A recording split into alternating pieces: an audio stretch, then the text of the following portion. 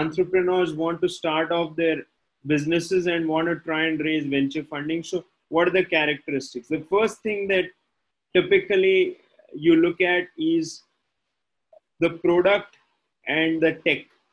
So most startups, typically most venture funds want to see a tech-oriented service.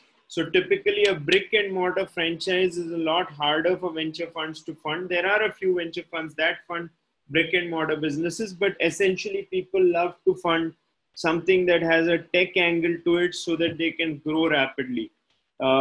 In terms of product and tech, people like to look at the quality of execution of idea, the type of differentiators that the tech or the product has, and what moats it can build to prevent newer competitors from coming in. What are the competitive advantages?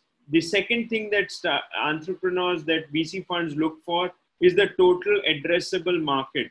So if this product or service becomes large, how big will the market be? Take, for example, a certain entrepreneur is building, say, a cat food company versus another entrepreneur making a company which is focused on, say, addressing uh, uh, restaurant services and addressing, say, food delivery. I think the first company has got a much smaller market size than the second company. Consequently, the second company's business will have a lot more crowding.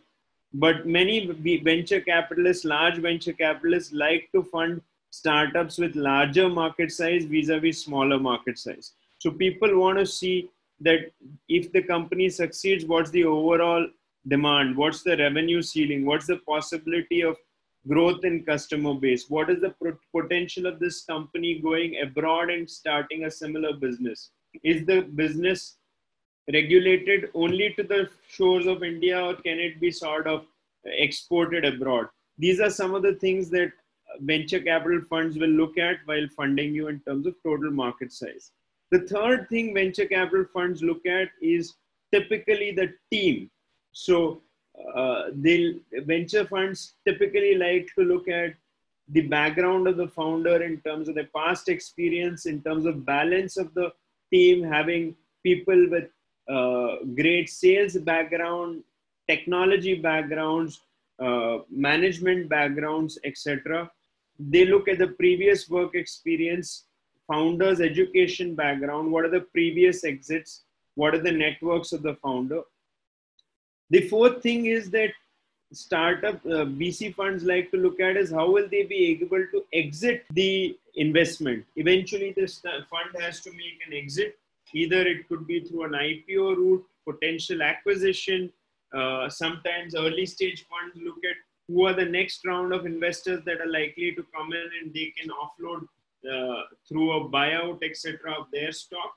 But that's some of the things. And one of the things that most VC funds will look at is a reasonable valuation.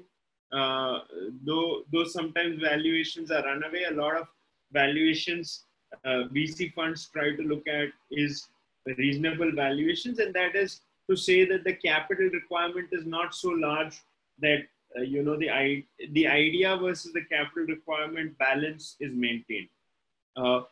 Some of the other factors that VC funds try to look at is how does what funds will look at is what makes for startup failures. So some of that is that many startups fail because they can't find market traction or they can't find consumers.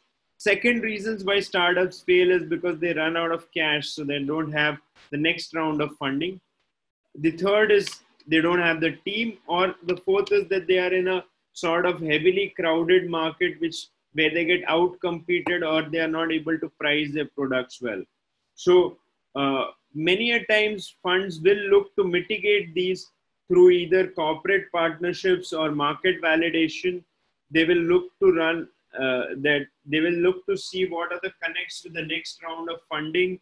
They will look to see how the team is balanced, and they will look at how to make sure that the competition is not too severe.